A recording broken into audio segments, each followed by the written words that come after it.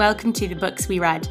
I'm Tallulah, and over the course of these episodes, I'm asking a selection of guests to tell me about their favourite books and their most formative reading experiences.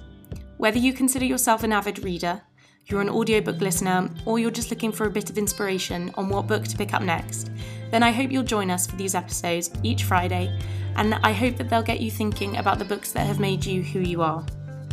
This is the first series, so we'll see how it goes, but essentially how it's going to work is each Friday, a new guest is going to join me, and they're going to talk us through the most formative book of their childhood years, the book that changed them the most as an adult, and then the last book they read, whether they enjoyed it or not.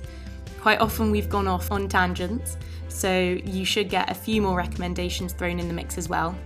But it's just to inspire people to carry on reading or to pick up books if you're a newcomer, and it gives me something to do in the lockdowns. Hopefully this will be the last one. But I hope you enjoy, and see you on Friday.